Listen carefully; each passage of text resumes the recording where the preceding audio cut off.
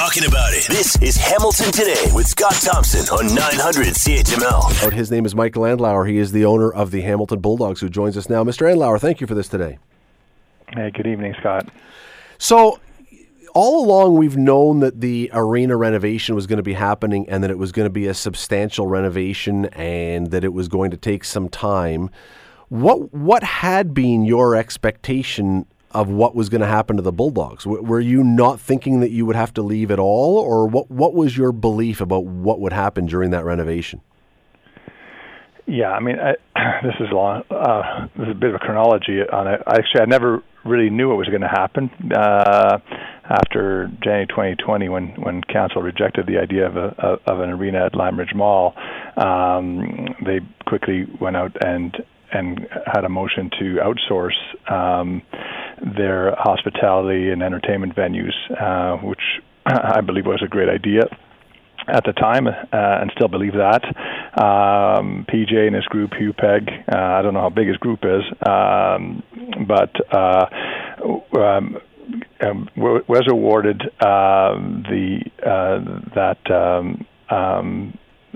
this outsourcing initiative, and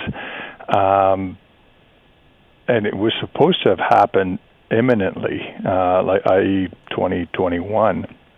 Early 2021. I remember discussing with PJ in the summer of 2020 when he was awarded this, and then working towards a master agreement that they would be getting this done. At that time, we discussed, in conjunction with the architects, who ironically had done the Madison Square Garden initiative, and said, this is what we were looking at doing. We traded wish lists, etc., and at the end of the day, it was assumed that we would take an approach that like they did with Madison Square Garden, where your schedule will be affected either at the beginning or at the end of the season, but certainly not impact us to the tune of being out for 2 years. That was never contemplated. Having said that, communications kind of slowed down towards the mid of 2021, and then I kind of didn't hear much of anything.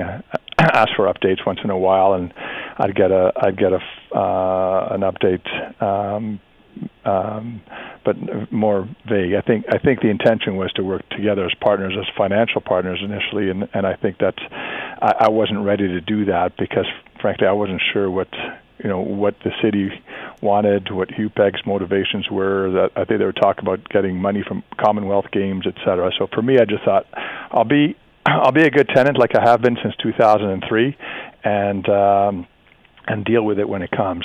Interestingly enough, I did try to reach out to PJ to try to get an update, and then finally we had the meeting on Friday, and because we had to get dates in for next year, and lo and behold, the bombshell through a Zoom call, and then subsequently that evening, which I thought was going to happen early this week, got the notice, but definitely not expecting a 2-year layoff and having the impact that it has on so many stakeholders in the city.